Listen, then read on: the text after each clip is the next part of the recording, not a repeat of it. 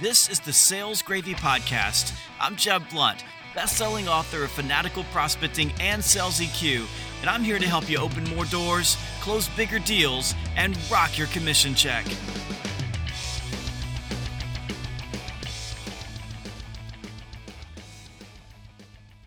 A really interesting thing about being a salesperson today, especially in B2B sales, is that your job is to compete with other people. You exist because some other company has another sales rep just like you trying to sell something to the same customer. This competition creates a dynamic environment for every sales professional. And even a small adjustment can make a really big impact on how much you sell and if you succeed or fail.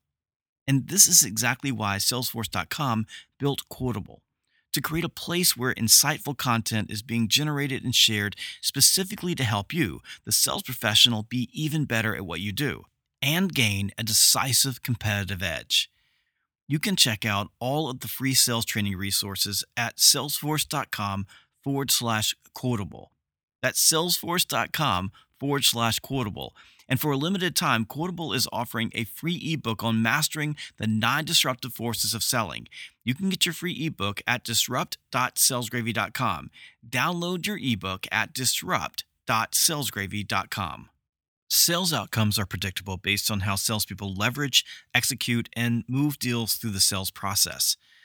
Follow a well-designed sales process with qualified prospects who are in the buying window, and you will close more deals. It's the truth, and it's a guarantee. Sadly, many salespeople discount this basic truth and wing it because they, in the words of so many poor performers, just don't like to be constrained by the rules. These salespeople prefer to chart their own course in the delusion that their way is better. Well, trust me, it's not. Winging it in sales is stupid. Ultra high performers plan for sales calls in advance because pre-call planning is a critical element to increase win probabilities. Pre-call planning helps you consider multiple scenarios for the call outcome, develop an agenda, build questions in advance, and determine the micro-commitments for which you'll be asking. It also helps you anticipate and plan for objections and develop fallback alternatives.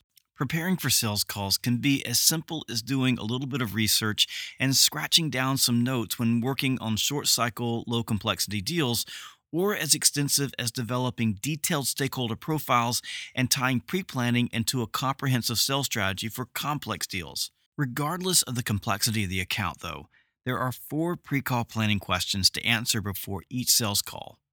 First, what do you already know, including information you can find without asking your prospect? Next, what do you want to know or learn in your meeting? Next, what is your meeting objective? And finally, what is your targeted next step? Deal win probability improves exponentially when these questions are asked and answered before every sales call. What you already know. Learn everything possible about the organization and the people you are meeting with in advance.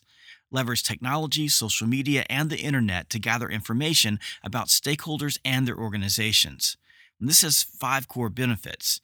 It helps you avoid asking stupid questions that demonstrate your lack of preparation. It helps you craft easy questions that get your stakeholders talking. You begin learning how to speak your prospect's language. It makes your stakeholder feel important because you provide tangible evidence that you cared enough to invest effort in getting to know them in advance. And it makes you aware before the meeting of potential objections that should be raised to the surface early. What you want to know. Throughout the sales process, you are tasked with building the case for why the prospect stakeholders should choose you and your company. This business case begins and ends with discovery. Each time you meet with a buyer or stakeholder, your objective is to gather information that helps you put this puzzle together. Before your call, you must have a clear understanding of what you want to learn. This is how you define your call objective. Once you've determined what you want or need to know, develop and practice the questions you will ask during your meeting. Meeting objectives and targeted next steps. Every sales call should have a simple and easy to explain objective so that both you and your stakeholder know why you are there and what you hope to accomplish.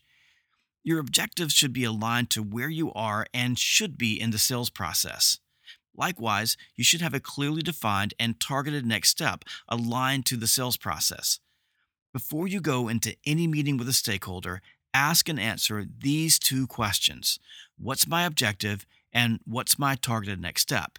If you can't answer these two questions with certainty, the probability that you will face difficult objections, your deal will stall, or you will walk out of your meeting without a firm next step is exponentially high. So never, ever, ever walk into a sales call in person or by phone if you haven't prepared in advance. Hey, I've got a brand new book out. It's called Objections: The Ultimate Guide to the Art and Science of Getting Past No. And I promise you, you're going to love this book. So go pick up your copy at Amazon, Barnes& and Noble, or wherever books are sold. And make sure you download your free ebook, The Nine Disruptive Forces of Selling, at disrupt.salesgravy.com. That's disrupt.salesgravy.com.